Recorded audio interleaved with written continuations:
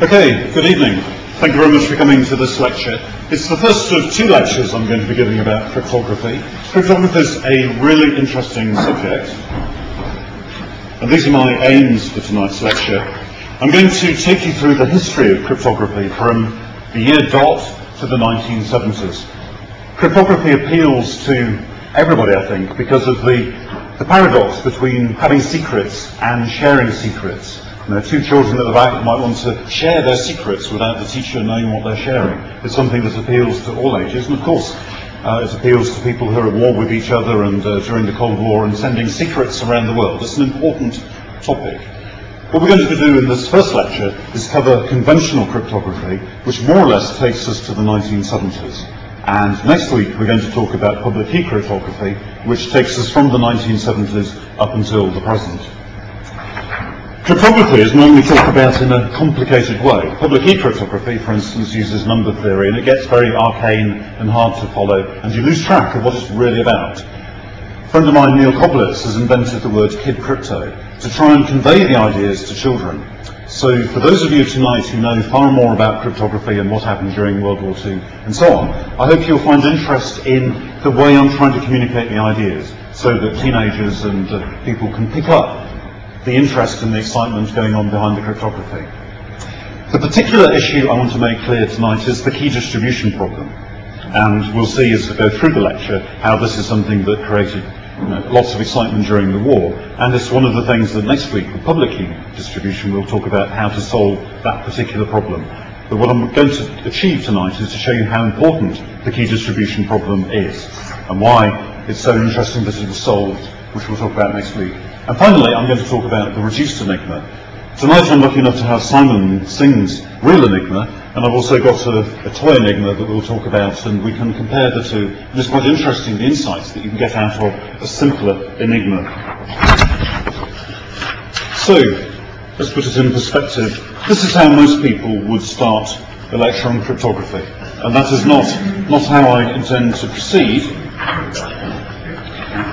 Here is perhaps one of the oldest pieces of cryptography. It's the Disk of Phytos, 17th century BC, and nobody has yet decoded it. We don't know what the key is, as it were. And what's exciting about this is that these shapes were imprinted. So it's possible there are other disks like this that are also imprinted with those symbols. I suppose also it's possible that it was made at the back of a classroom and it was never intended for the teacher to understand it. We'll never know, perhaps. Or maybe it's a challenge for one of you to decode. Another classic example of codes is the Rosetta Stone. The Rosetta Stone has got the same message essentially in three different languages. It's Greek, Demotic and hieroglyphic. Because the same message appears three times, it was possible to decode hieroglyphics and Demotic for the first time. And of course this isn't really the Rosetta Stone, this is a mouse mat, and this is the first connection between cryptography and computer science for this lecture. But let's get on to the 16th century. Here is an extract from Sir Arthur Throckmorton's diary. Okay? He's got some stuff in there written in clear text, and some of it is in code. Okay? So the question is, how would you decode what this message is? So, any suggestions? Frequency of characters? Yeah, the frequency of characters. In English, E occurs more often. So if we go through these symbols, there are several of these which hat things. Maybe those correspond to an E. But Sir Arthur Throckmorton was a bit cleverer than that. The witch's hat, in fact, is a null. So he just throws those in every so often to change the letter frequencies. Another possibility is that maybe the message has got no E's in it at all. Here is an amazing book which was first written in French and contains no E's, and it's been translated into English, and the English translation has got no E's. So the letter frequency doesn't necessarily tell you all you hope it would do. Any more suggestions? Try and complete the sentence. Yes, we've got some hints. We could perhaps look at what the Lord Chief Justice was up to and see if there are any cribs that we can get from messages he's already sent, or what his girlfriend was called and stuff like that, which is what Sir Arthur Throckmorton was writing about. You can also look in the rest of the diary, because there'll be lots more text using the same code. Sorry, just standing next to that. So this repeats the same character sequences, and that's the same twice. That's very likely. Yes, common words. You could look for common words like D and look for a pattern THE that appears several times. And if he's got any sense, he would have coded common words like the perhaps as a single symbol to reduce the frequencies. And he might have used several symbols for the same word. Well, that's an idea about codes. Let's go back in time to Julius Caesar, who invented the Caesar code. And Caesar codes have got an important property. They commute. Not only did Caesar commute across the channel, but his codes commute. The idea of commuting is as follows. 3 plus 4 is the same as 4 plus 3. That's because plus commutes. And Caesar codes commute in exactly the same way. Here, I have coded hello. I've coded it by shifting each letter along 3 along the alphabet. That's basically what a Caesar code is. I'm shifting 3. So H becomes K, E becomes H, and so on. And then I encode it using 5. So the K becomes P. So of course now I've shifted it along 8, and we get a P. If I do it in the other way, encoding first with 5 and then with 3, I still get a P to start with. So it doesn't matter which order the Caesar code is used in. And then I can decode in either order. Okay, this is a property that's quite useful. I'm now going to do some practical experiments where commuting codes will come in handy. But why have the 2 pages there of encoding? If you just started to encode 8, wouldn't you get? As it happens with the Caesar code, shifting 3 then shifting 5 is the same as shifting 8 just once. That's not true of all codes, but this is a nice simple example of a commuting code where we can encode things in different orders.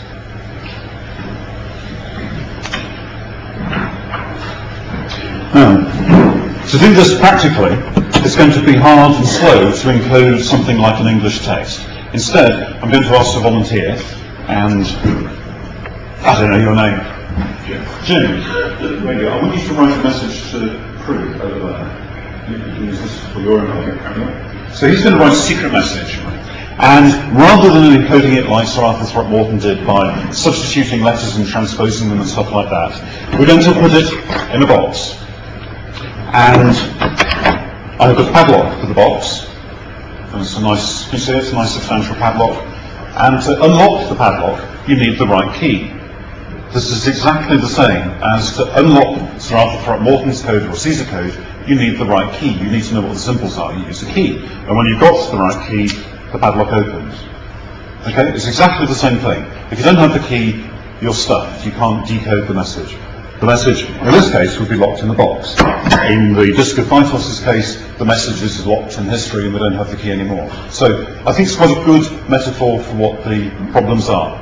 So Jim is writing a message at the moment, and I'm going to give him a padlock and a key. There you go. And what he's going to do is lock it up in the box, and there's the padlock. So you can imagine, if you like, if you want to sort of think about this as being a realistic problem, Jim might be in Munich and he's trying to send a message to a U-boat in the Atlantic over there.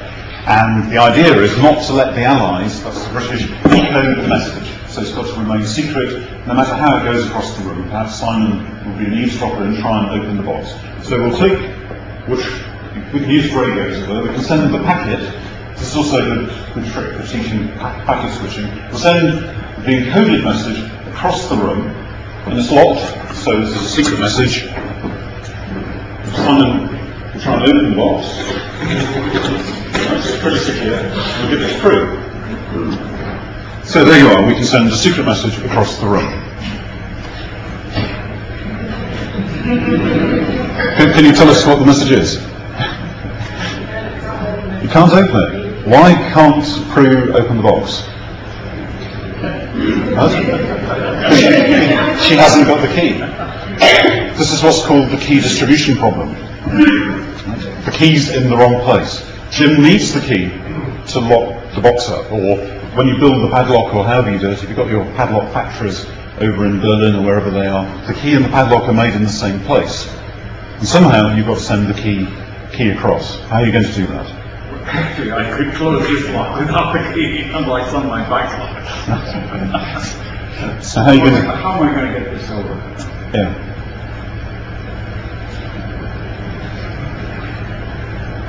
One solution, that's two keys. How would you do it with two keys?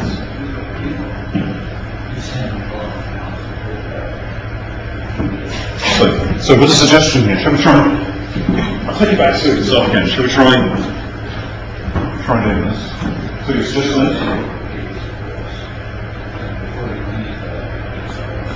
Before you need them.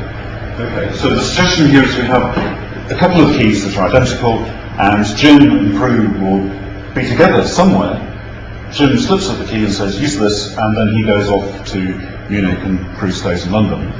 Then you can send the message across because Prue will have the key. But that relies on you two meeting. Under conditions of war, that would be quite difficult. Probably what would have happened under war is that Prue Jim would start off in one of the ports, and the submarine or whatever Prue's in would set off with the keys. But we would have a non-mechanical key. If I were non-mechanical, absolutely. Forward day. Yes, we'll see how to do the non-mechanical key shortly.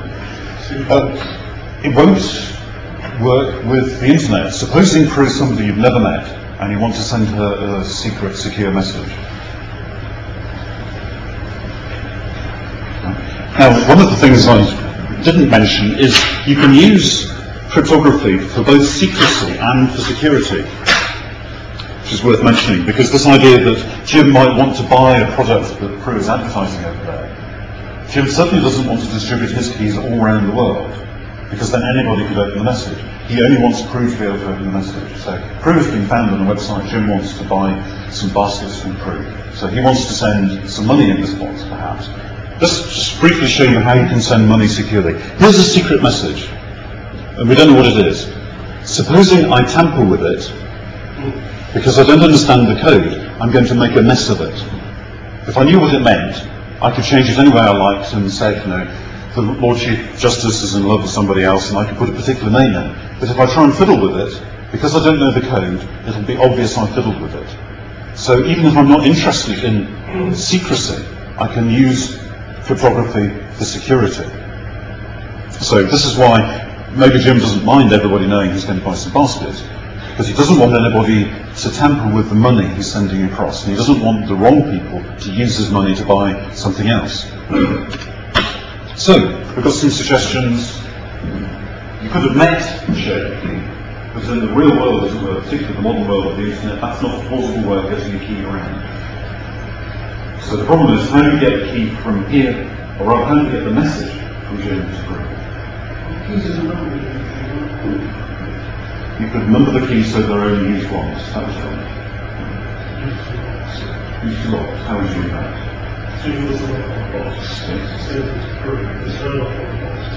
Yes. Exactly. You need some commuting locks. Unfortunately, padlocks work like that. So you look it up. I'll just go through this padlock over here. So now we've got two separate codes. We've got two separate padlocks. Jim's got a padlock and a key, and Prue has got a padlock and a key. So let's try the protocol that you've just suggested. You locked it up. Right. So it's now, as it were, locked with Caesar 3. You still can't open it. You can lock it with Caesar 5. It's pretty locked. So it's now locked with Caesar 8, and it goes back. And you can unlock your padlock.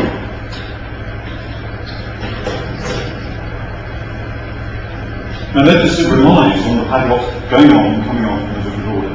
That's why the codes have to be used.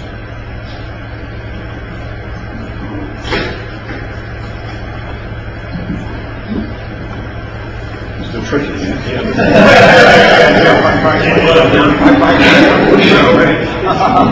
Okay.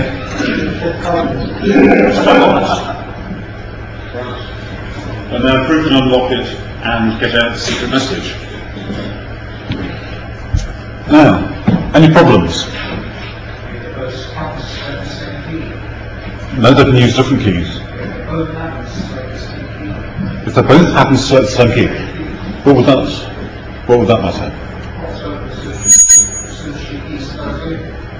No, it wouldn't matter because she's encoding it again with another padlock using the same key. There are two problems with it. One of them is, did you notice the box went across the room 3 times? In fact, most people aren't interested in what the secret messages are. In fact, it's not obvious that Jim's written anything that makes sense anyway. But what is more interesting is that Jim is talking to Prue, and for instance, both of you are IRA terrorists, and you're now connected. And you might have been saying that, buy some roses, and that might be a code word for something else. Knowing the message isn't quite as an interesting bit of intelligence as knowing that 2 particular people are talking to each other. And the fact that you've had to speak to each other 3 times is a big weakness of this trick.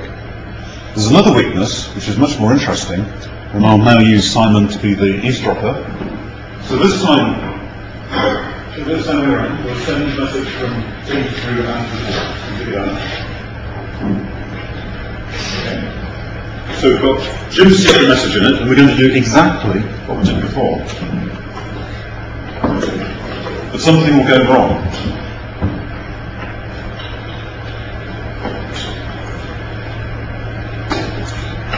Brilliant. Jim has padlocked it, and he's sent off the package into the ether. It lands on Simon as the eavesdropper, and he's going to do what Prue used to do.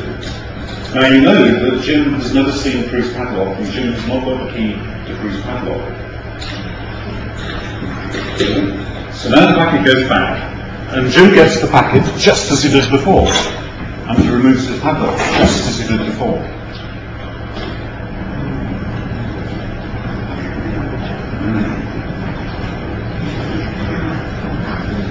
Just as he did before.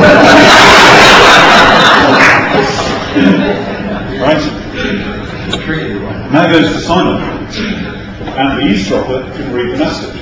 So far as Jim's concerned, everything's happened exactly as it happened before. And now the worst bit is, Simon can do what he likes to the message. He can now lock the box, send it to Prue. Prue locks it, her padlock, sends it back to Simon. Simon removes his padlock, sends it back to Prue, and Prue believes exactly the same thing as happened as before. So Jim and Prue both believe they're communicating with each other, but Simon has made arbitrary changes in the middle, and this cheap protocol we thought we had of sending messages without having to distribute keys has got this nasty weakness. How has Simon got possession of that lock without Prue's knowing? Because they're out of, in principle, they're out of sight. They would be out of sight. Simon could be in Paris, say, eavesdropping on your message from Munich going to London. Yes, but Sue would send it back to Jim. No, she would send it back to the courier who gave it to her, and it would go back to the chap who's intercepting it. So, what I've shown you there is this problem about the key distribution. That to send a secret message, you have to lock it. The lock and the padlock are essentially the same thing. So if you know the key, you know the padlock. If you know the padlock, you know the key. And one of the things that's worth saying is that in the internet world, if you're using padlocks, you can see the padlocks. I spent an evening sawing a padlock in half. And principally, when you saw the padlock in half, you can see what the key is, and you can then reassemble it and intercept things. So if you're doing this electronically, using something like padlocks isn't good enough. So we'll talk about that next week. I will leave you with one idea. We'll talk a bit about public key cryptography. Here is a padlock. And we'll do something different. I'll leave Prue with the key. Prue give the padlock to anybody in the room. We'll send a message from Jim to Prue. So, that's Jim's original message. But this time, he's not going to lock it with his padlock. Okay. He's going to lock it with Prue's padlock. So the key has been left over with Prue. The padlock now could be a public padlock. Anybody could use this. As soon as it's locked up, nobody in the room but Prue can unlock the message. With the proviso that there isn't somebody like me in the middle of the room who saws it in half. So now you can unlock the message. So, what we've talked about with this little demonstration is essentially where cryptography was right up until the 1970s. And in particular, this is the way it was during the Second World War. So the most famous bit of the Second World War perhaps was the Enigma. And I'll tell you a bit about its history, and then I'll show you the Enigmas we've got here. An American, Edward Hebburn, invented a rotor machine which he tried to patent and sell to the American Navy. Nobody was terribly interested in mechanical cryptography because everybody was a gentleman in those days.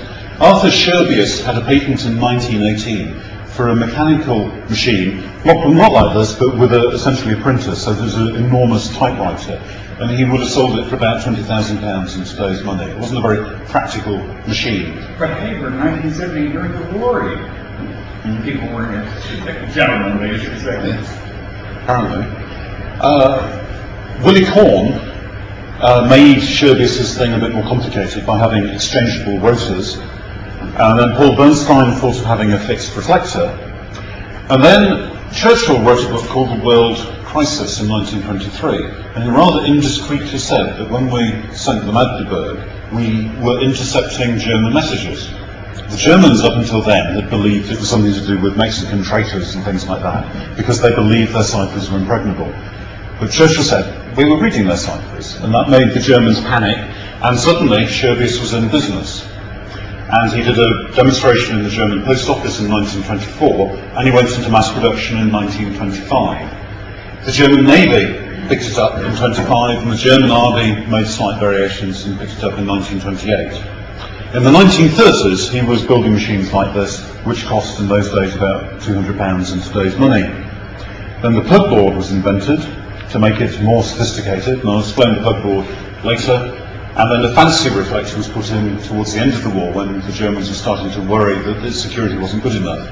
One of the problems was these things sat on submarines in a particular position, and changing its size, bringing them all back and changing them all would have been a bit complicated.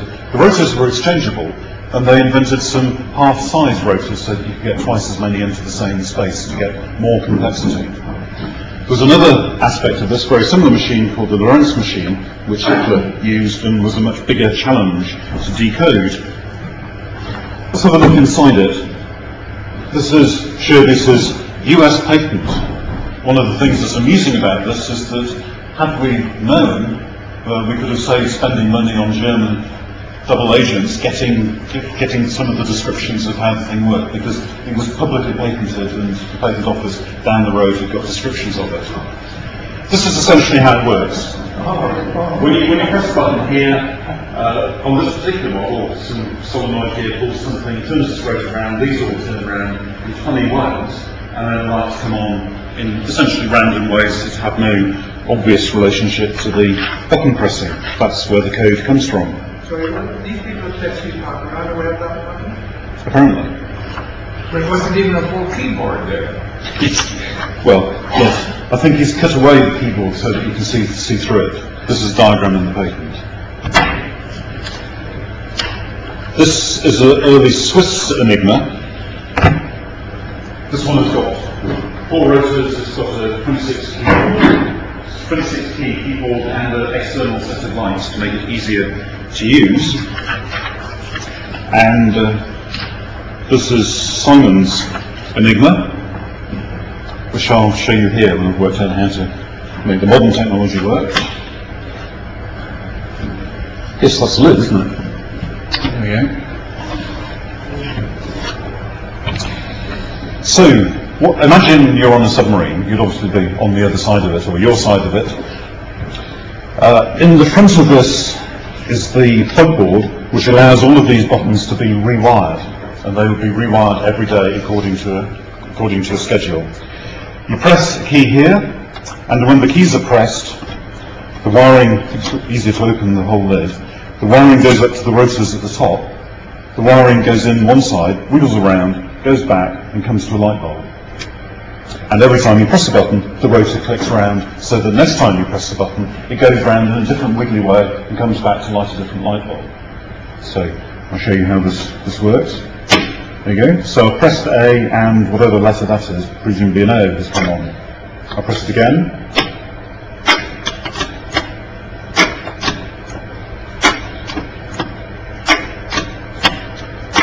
the basic idea. The key for this is, of course, the settings of these rotors. They'll be turned around, the plug board will be set up to mix up the wires in a particular way, and these rotors can be removed to swap them over for some other ones. You can't see the plug board? Right, the plug board's up there. There you go. So you can see how the wires from each of the 26 buttons is rerouted into a different place. Is that an actual capture the machine? Simon, I think it came off a U-boat, didn't it, in 1944 from just an army one. Because these things are great fun,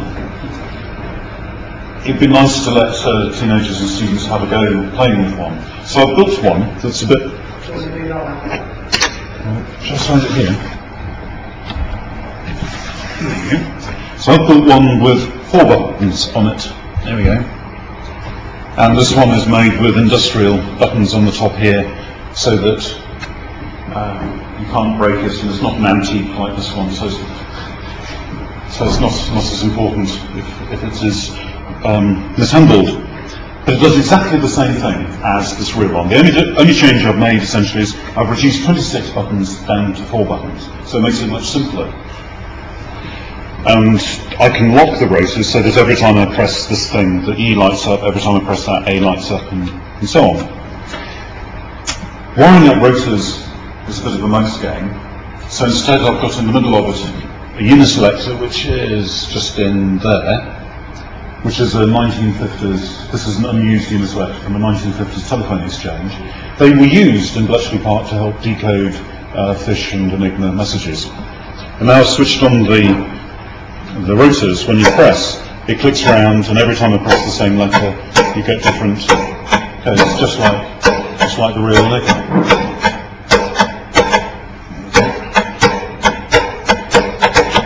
So we can send messages with it. And on the real Enigma, you rotate the rotors to get a particular position. On this one, these things will set 16 positions, because the rotors have only got 4 positions rather than 26 positions as on the real one. And supposing I choose that as the initial position, it's now reset itself to that position, and then it will always code itself the same way. So if I press if I press this T button, A, S, I reset it, and it will do AS again. So, and it's got a plug board on it. There you go. You can take the plugs out and rearrange it. And if I reset it, we'll probably get a different code. A, S, that's interesting, isn't it? Which is one of the things. Did you notice it hasn't changed? Push it back.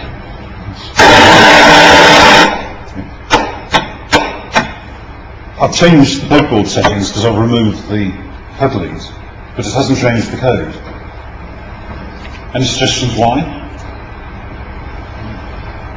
The plug board is not as good as it's made out to be.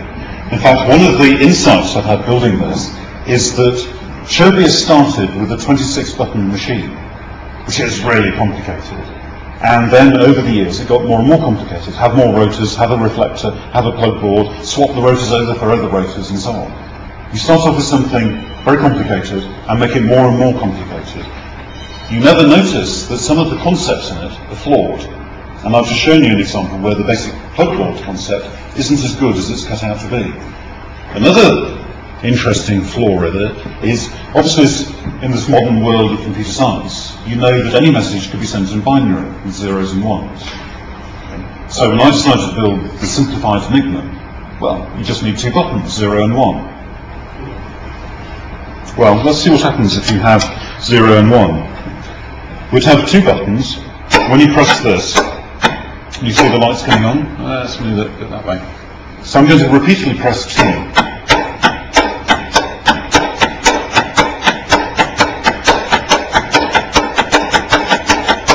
Do you notice what's not happening? T never comes on. That's a basic property of the Enigma. When you press a letter, that is never coded as itself. So if you had a binary Enigma, 0 would always come out as 1, and 1 would always come out as 0. It wouldn't be a very good code. And you then might realise this is not a good design. In fact, let's put that over there. Here is a circuit diagram from a German Navy manual for the Enigma. And this is exactly the circuit both of these machines use. Let me take you through it. They've only shown 2 buttons. And they've called them Y and Z rather than 0 and 1, as it were. This is the switch. When you press the button down, the switch bends over. There's the light bulbs and there are the rotors at the top. So imagine electricity coming in down here, and we'll press the Z button down, which joins up at the bottom. So we go up there, through the rotors, muddle up in an incredibly complicated way, come back down here. This button Y is not pressed, so we go up round here, and the Y light comes on. Okay, so if you press Z, if the rotors haven't gone clicked round, Y will come on. Equally, if we press down Y and join this up, then the circuit goes round the other way, and the Z light comes on. So it's ironic, the German Navy manual has got instructions that illustrate exactly the problem I'm talking about. But because they were thinking 26 letters is really complicated and 26 factorial is really big, they didn't notice that this was exposing the flaw.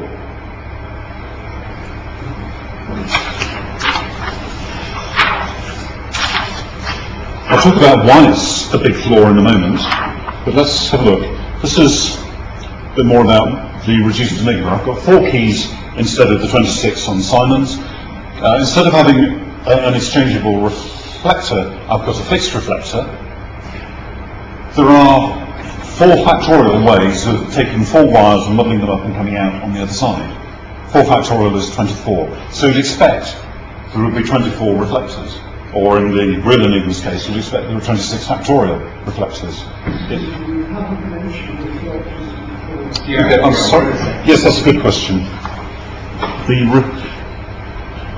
All of these things at the top, that's a bunch of contacts. These are rotors, and the thing there reflects the wiring back through the rotors again. The reflector was introduced to try and make the thing more complicated. But in fact, if you imagine it, if you don't know what position the rotors are in, the wires get muddled up and then get reflected, and they get muddled up through the rotors, the same rotors.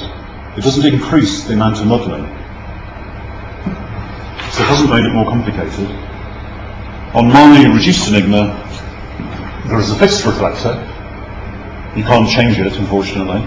But of the 24 possible reflectors you could have with 4 wires, only 2 of them work.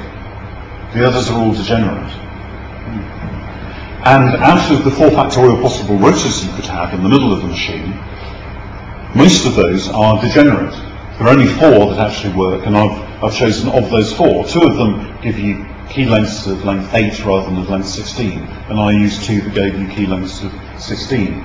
And the other change I've made is I've used you can't see it up there anymore, I've used a uniselect which has got the wiring on the outside, and it's much easier to do than a rotor that's got the wiring hidden on the inside. So that summarises, for a reduced Enigma, you would hope that the numbers were 24, 24, 24, or 16 for the key length. And on my machine, the actual numbers, the best you can get is 6, 2, 10, 4, and I can change the key length depending on whether you're trying to demonstrate it or not. And the thing that's amusing is that there are only 4 actual rotors you could have if you're simulating it, but if you use the uniselector that's in there, there are 3 to the 50 different uniselector wirings you could have for this machine. So there are a huge number of keys to choose from. I've only wired up 1, so there's only 1 just there. And this picture here shows why some of the rotor wirings don't work. The rotor wiring I've got at the top has got wires going straight through. That's one of the 24 permutations. Obviously the wires go straight through. When the rotor rotates, the wires still go straight through. So it's a useless rotor. And here is the rotor at the bottom. If the wires go round 1, when you rotate it, the wires still go round 1. So again, there's no point having that as a rotor. Here's a rotor where the top 2 wires and the bottom 2 wires cross over. When you rotate it, the side 2 wires cross over. When you rotate it again, you're back where you started from. So that rotor's only got 2 positions. So there are only 4 rotors, that, and that, which have got all 4 possible positions. And two combinations of those give you key lengths that are too short.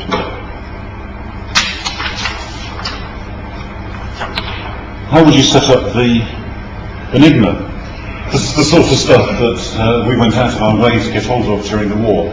It's an extract from a German codebook and tells the Germans what to do. On a particular day of the month, like 22nd, you would choose these rotors, you would set up the, I don't know what all these columns are, you'd set up the rotors with these letters, you'd set up the plugboard like that, and you would use those to invent a keyword. The corresponding reduced Enigma settings are much easier to follow. This is all we need to do. So this is what you would kill people for to get hold of so that you could decode messages. Once you've got this, if you have got an Enigma at home, you can decode any messages that are sent with this Enigma. So it's the 21st, isn't it? So on the 21st, get it here. What you would do is set the ANS plugboard together, which is those two, and you would set the rotors to the TT position, which is that and that.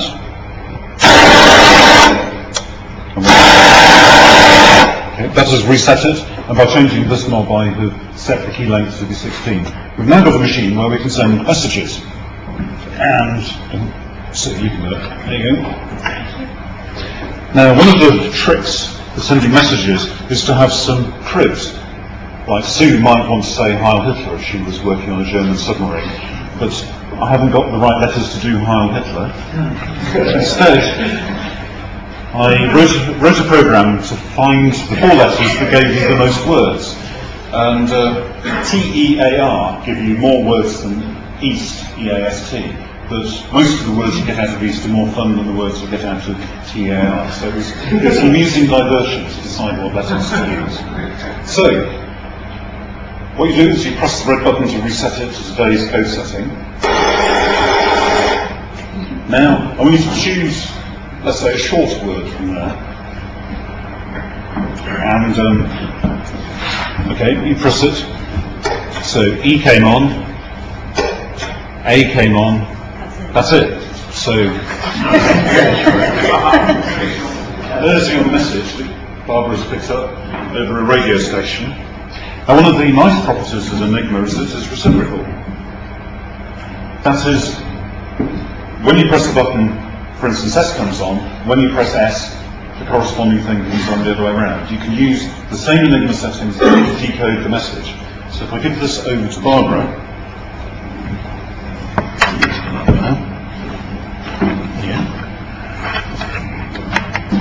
so Barbara resets it, pressing the red button. It's now in the proper settings of the day. And what were the letters on there? E. So you press E, that one. So the first letter of Sue's message was A, and then you press, I think A was the second letter. And the second letter was T, at. That was it. So we've sent it. With the proviso that we've only got one Enigma and therefore we've got an Enigma distribution problem. In principle, we have got a secret message sent across the room that nobody else in the room could decode. To decode it, you need to have the key settings for the day, which was this stuff, number 21. You need to know that. And for instance, if Barbara pulled out the cable or set it to a different initial setting, she wouldn't have got the right word. So the key distribution problem has now come down to key setting problem, distribution problem. How do you get these things around and how do you keep them secure? What happens then for the British trying to intercept these messages back in there's Bletchley Park? It's a nice place.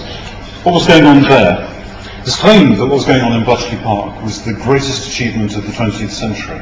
A huge amount of intellectual work went into it, and it was the birth of the modern computer. And of course, probably everybody here thinks the Americans invented the programmable computer.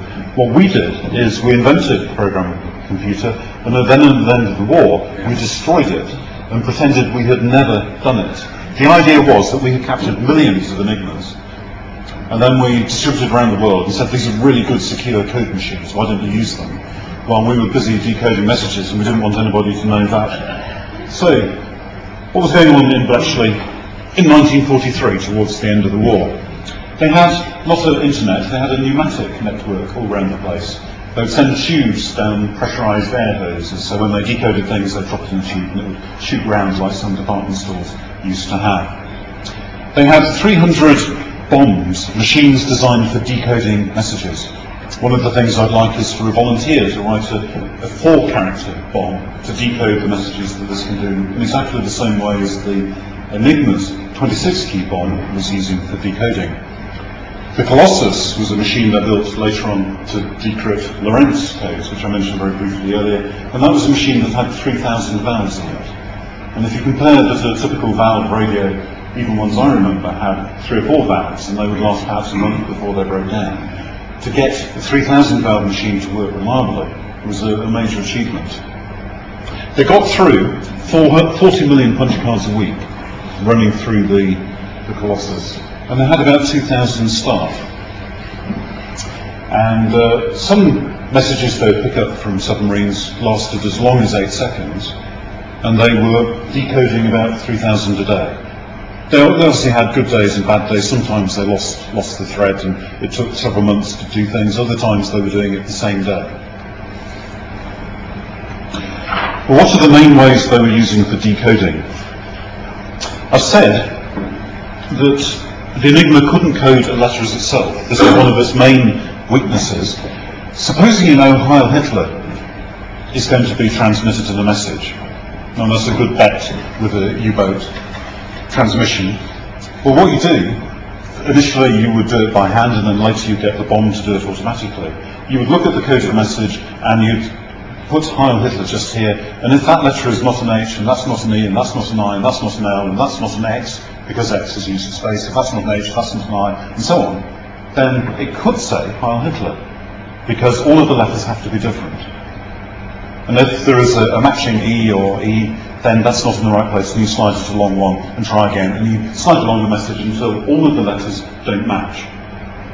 And when you've done that, you can hopefully work out the rotor settings and then decode the whole message. What the bombs did, they would do this automatically, and quite possibly there would be different rotor settings that would come up with the same failure to match. So you would then come up with perhaps 10 or 100 possible settings. You take these over to a room full of thousands of wrens, and they'd all set up their Enigmas to one of these settings, different settings each, and they would tap away until some of them came up with some intelligible German. Another thing, with a bit of hindsight, it's surprising that the Germans didn't realize how important it was to paraphrase every message, to avoid any sort of fixed text in a fixed position. Yes, they did paraphrase all sorts of things. The Atlantic was divided into grids, and these were given code words. And then at some stage during the war, the code words changed because they thought if you kept referring to A7, eventually somebody would work out what A7 means. And then they changed everything, and then there would have been a disastrous period when there were more ships sunk and so on because we didn't know where the codes were. And then we would capture something and start again. One of the amusing things that happened quite often is the people who were worried about the security of German cryptography would make the things more secure. But of course you can't update all the submarines out there on the same day. So you start using the more secure codes, and then just in case there's a submarine out there who can't read the more secure code, you also transmit the same message as in the old code. Now if you remember the Rosetta Stone, if you send the same message more than once, you're asking for trouble. And this is indeed what happened. Sometimes they would change the available rotors and so on, and the same day the Bletchley Park people had decoded the more secure system because they had accidentally transmitted on the old system as well. There was another famous occasion where somebody sent a long message, and the person at the other end probably hadn't got his rotors right, said, I didn't get it. So the guy sent it again. Worse than that, he didn't send it again identically, but he got fed up writing, I don't know, Heil Hitler or whatever it was, and he said HH instead. So that the people receiving the message could see it was a repetition, but it then diverged very slightly. And then by using some skilled thinking at Bletchley Park, they realised what the HH probably stood for, and then they could decode the rest of the message. There's another thing, John Hurwell had a nice I'm getting out of order, Hitler. One of the things I haven't mentioned is that if you send a message repeatedly with the same key settings for the day, there's a chance that the enemy would find out what the key settings are. So you don't do that. Instead, you think of 3 or 4 letters, for instance, HIT. You encode those 3 or 4 letters with today's key setting. You transmit that as a very short message. And you then use HIT as your message setting. So your message setting changes for every message. And the plug board stays the same for the whole day. So if you've chosen HIT, it's quite likely that the next key setting you'll use will be LER. Another thing that John Harrowell noticed is that when you set the rotors in here, there are little latches on them to enable the next wheel to click along at a different point. And you set those up, and then you turn the wheels, and you're probably assembling them like this before you put them in the machine. Well, having got them in the machine, if it says, whatever it does here, it says HIT, well, you may as well use HIT as the message setting. So his idea was, once you've got the rotor settings, you have a good chance of getting what the message setting is. And that broke several coded messages. Another thing is, Bletchley Park called it jab jab. I don't think anybody now knows why they called it jab jab. But if the wheels at the end of the message were JAB, and you send the next message, well, why not send the message setting of the next message to be JAB again? No, the difficult circumstances the Germans were working under in submarines and the human factors of it meant that there were these weaknesses, and people in Bletchley Park were trying to identify the weaknesses. The more they got into decoding things. Another, of course, bottom to last is QWE. It's just letters taken straight off the keyboard. And the bottom, social engineering. Well, why not sink a ship in Boulogne to try and get the word Boulogne appearing in messages, and then you know what to look for.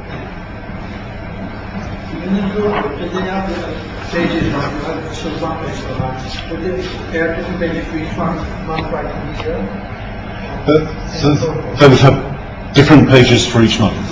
Yes. One of the things we did is sync weather ships. Weather ships were scattered around and isolated, and they were often not supplied for about 3 months.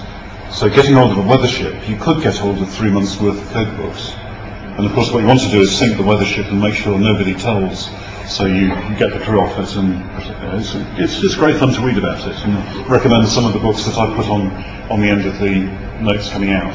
One thing surprises me, even in my lifetime, 60 years ago, during the war, I was attached to all the services, and when I had a short training in one of them, and a little bit on this, I was taught never to take a text and just encrypt it.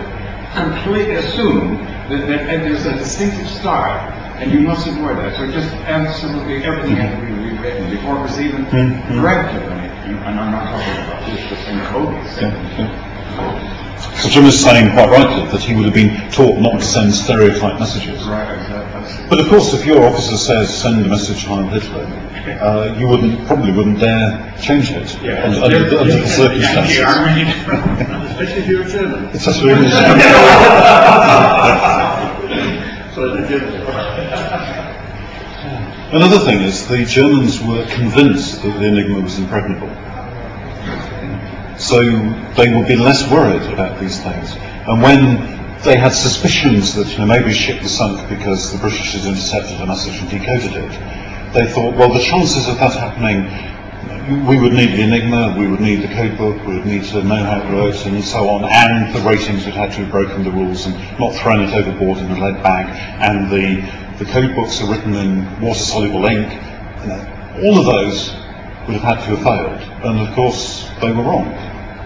They also thought that if we sat down and worked out what the code was sort of by brute force, it would take us thousands of years. And they didn't realise that by using the weaknesses in the Enigma, you could get it down to a few hours rather than thousands of years. So, what I've learned doing this, building the reduced Enigma, is that you ought to build simple prototypes of whatever you're doing. With the benefit of 100 years of hindsight, if Scherbius had built a reduced Enigma first, maybe the Germans would have won the war. You should avoid illusory complications, which is the standard cryptographer's trap. You get a complicated code and you think of another complicated way of expanding it and twisting things around and so on. These are illusory complications because they persuade you you've got a really complicated system. But if your enemy, the eavesdropper, doesn't know what the complication is to start with, just twisting the wires around a bit more, like putting on the reflector, makes no difference to the difficulty of decoding it. And occasionally, adding in more complications adds more structure, which enables you to decode the message. And I've got in slightly smaller writing, you should either make things so simple you know what's wrong, which is the example that I was used to in, or you should make them so complicated you've no idea what's wrong, which happens to be what the Germans did with the real Enigma. And the other thing is, I think if they had checked the maths a bit more carefully, they would have noticed that the 26 factorial, 26 cubed and so on were overestimates of what was actually going on. Go back to the idea of kid crypto, and teasing children, students and adults about these ideas. I think doing this with a toy Enigma raises all of the issues of key distribution and makes it clear how keys have got to get around, and some of the excitement of, say, the Enigma film, which has popularised it, comes across. It's a really good way of combining history and science, and it creates challenging problems for students. So, for example, if we're computer scientists here, there are some programming problems you could try doing. Which 4 letters make the most words? And which rotors should you use? And when I started doing this, I didn't know I had to choose the rotors carefully. And what sequence of permutations should you use on the uniselector inside the machine to simulate rotors working properly? The reason I took some care doing that was so that if we ever get round to building a bomb to decode it, then this ought to work like a real Enigma does, and it does. Then, for the other 34 steps of the 50-way uniselector, what random code did you use over those 34 steps? This is an interesting problem because you don't want to have a code that is easily broken by frequency analysis, which Jim mentioned you could use for breaking Arthur Throckmorton's code. So the other 34 permutations on the uniselector have been chosen to even out the frequency analysis, and then the bottom is to build a bomb, and no doubt a reduced bomb would be a bomblet. The bomb is the machine used at Bletchley Park to automatically look for where code words would match up to indicate what the rotor settings might have been in the message. Oops, let's go around. So to summarise, before we have any questions and discussions, we've talked about the history, we've seen that it's educational and fun. I wondered about whether I should call it maths or science or computer science. It's a mixture of both, and I think what computer science is getting the mathematics into something that works. And the Enigma here is obviously a mechanical thing that works, and if you wrote programs to simulate it, then it's a computer getting the maths to work. It brings to light the mathematics that I showed you right at the beginning, which is so dry and dull. Well, I've lost it now, but as you know what the formulas look like. It's not a way to communicate what is going on behind this stuff. We talked a lot about the key distribution problem, and I hope I've left that sort of poised in the air to be solved next week, because with the technology we've talked about, it is an insoluble problem. In the 1970s, the Americans thought of a way of doing it, and then in the 1990s, the Americans admitted that we had done it in the 50s, but they kept it secret in the meantime. So next week, I'm going to talk about public key cryptography, which solves the key distribution problem. So, I'll be very happy to open to a discussion and have any questions. Yes, sir. How much more difficult would it have been, you reckon, to decode the thing if they had not had this big flaw, never having a lesson decoded by itself? I think I should do some sums to try and answer that. I don't know off the top of my head. It would have made it very much harder. The machine like the bomb, which was the state-of-the-art machine, would not have worked at all. There were some cases, a wren called Mavis at Bletchley Park saw a long message, and she was looking at this. Now, you can imagine the sort of mentality of crossword solvers and so on as they were employed to look at this. She noticed that the long message didn't have an X in it, and she then hypothesized maybe the message was all X's, and indeed that was the case. The Italians in this case were going to do some military activity, and to disguise the messages they would need to be sending during the military activity, the days preceding that activity, they sent dummy messages. and some bored chap sent a message entirely of X's. And Mavis noticed that and managed to work out what the message was. That is an example of something that couldn't have happened had the Enigma not got that flaw, because it would have contained every letter in it. Jim? I realize that an organization which achieved such an astonishing result as Bletchley did could not have been hierarchically structured in the same way that a military organization is, for example. Nonetheless, one wonders about certain key figures like Turing. How would his particular role, you think, have fit into that great collective effort? This is a really good question. I haven't mentioned, and I'm sure many of you know, that Alan Turing, who's one of the founding fathers of computer science, was one of the clever people working at Bletchley Park. He was also a very idiosyncratic person. One of the things he did is he changed his coffee mug or tea mug to the radiator. Although I thought that was idiosyncratic when I read it, but then when I went to my bathroom and couldn't find the nail scissors, I thought it was a good idea. But he was an idiosyncratic person, very creative, and he essentially designed the bomb and the Colossus and got many of these things to work. And without him, the war would certainly have lasted a few years longer. But the initial operation of Bletchley Park, as Jim was saying, was very ad hoc. Later on, it became more organised as it employed thousands of people. And right after the war, it became very bureaucratic in its organisation. A lot of people resigned. Amusingly, I think they employed Navy women. They thought Yes, right. Navy women were doing what the army and the airport. But So- interestingly, you got Turing on at that time. You don't have a distinguished name on the German side after the war. You headed up the German, reducing the quotas and that sort of thing. You don't have a German name. You would have thought there would be one. After the Well, war, the German intelligence would have thought they would have said, yeah, who's on the yes. famous name like If somebody knows the name, I'll say yes, that's right, because I do know who it is, but I've forgotten. And it's one of the problems of being British. We've only got our side of the story.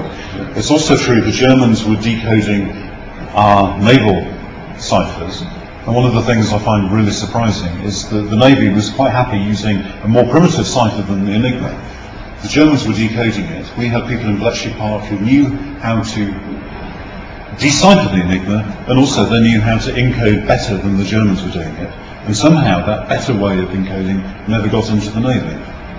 But of course, it took decades for the Bletchley secret to be revealed after the war. Yeah. One wonders whether the Germans, maybe being hyper cautious, had chosen just never to reveal as much on their side as the British had. So what was the reason why Churchill wanted the destruction of the process and all the machines and electric power and all that? Why was it all destroyed? Why was it all destroyed? I think because of the British attitude to secrecy. And because we had captured a lot of enigmas, we understood them very well and we distributed around the world so that we could decode commercial messages at leisure. So, What's very particular reason why the Germans didn't have numbers. Because, well, you can obviously do everything you want to do with 26 letters and you can spell out things. If you add another 10 buttons to do the numbers, you end up with 36 wires and it starts becoming a bigger, clunky machine. This thing weighs 12 kilograms. The earlier ones were heavier. And it's got to be something that you've got to carry around in a field car or in a submarine.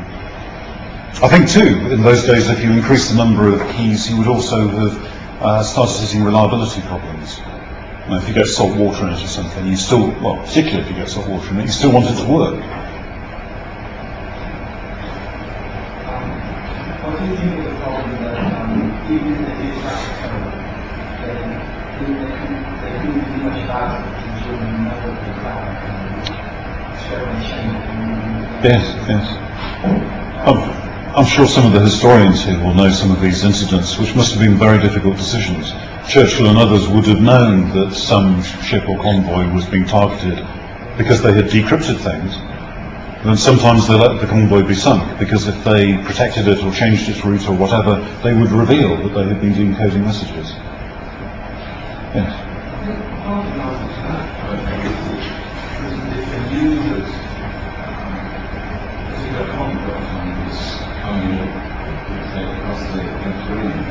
they sent out some aircraft, Mhm. and the sole role there had to be seen by the public. Right. So it was their message, is to go on over there. Yes. Okay, so the ways of disguising it, if you... Mhm. He said about destroying the process Yeah. because of the distribution. That's right, no, Colossus was used for the Lorraines. You know, it's the whole thing. Yes. But the bombs and Colossus were both destroyed, weren't they?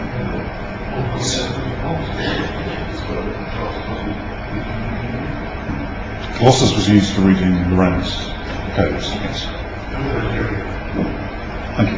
One of the things I think, well, I'm British, I think one of the things that's sad, the surviving bombs that are still around, because lots were made, they've all got names like Atlanta.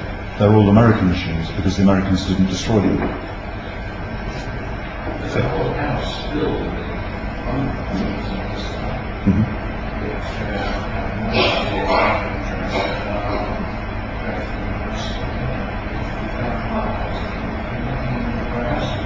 Mhm.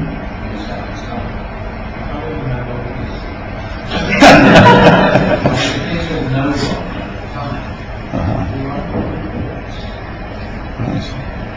Well, I hope you rack your mind and try and... Mm. Mm. Mm. Mm. Well, if you can find the key to the house, somebody will be very, very interested in that. Yes, isn't it? Perhaps I was saying my originally the machines still exist, so it's really rare. So, Simon, how many originals still exist? I think there's about 100 of different types in different states. So the Navy ones are incredibly rare. Navy ones you mentioned had a Boyd Rotor, and because so many submarines and some, they lost forever. But others are a bit more common or don't have their versions. So all in all, you're looking around 100. Yeah. There were, of course, commercial Enigmas widely in use before the war. And, of course, Bletchley Park had thousands of Enigma copies that worked electrically the same way, that were used to try and decode the German messages. With the Polish involved, and the Polish who manufactured them. I think the Germans, and again, perhaps historians can correct me, I think the Germans made the Enigmas, and the Poles got hold of some, and the Polish Secret Service were decoding German messages before the war started. And when the Poles got invaded early on in the war, they escaped and took their intelligence over to the British. Would the situation be if trying to decode something about me by a line of knowing Germans wasn't worth a certain numbers where there's no predetermined sense to it? Mhm. How would you know how to decode the first sequence of numbers? Is that The question here is, if you're not transmitting a message in German, but you're transmitting a random sequence of numbers, how would you know whether you've decoded it? And the answer is, you don't know unless you already have the means of decoding it. So, one of the standard techniques is to use a one-time pad, a list of random numbers to help generate things, and with that you have a secure system. Shall I have one more question, because it's now just after 7 o'clock. So, You know what system British and Americans used to carry messages? during the war. Yeah. I don't know in detail how they worked. I know they had imaginative names like Naval Cipher 1 and Naval Cipher 2. That's all I know about them. Well, early in the war they used the Playfair cipher, which is not a very secure system. Okay, well, thank you very much.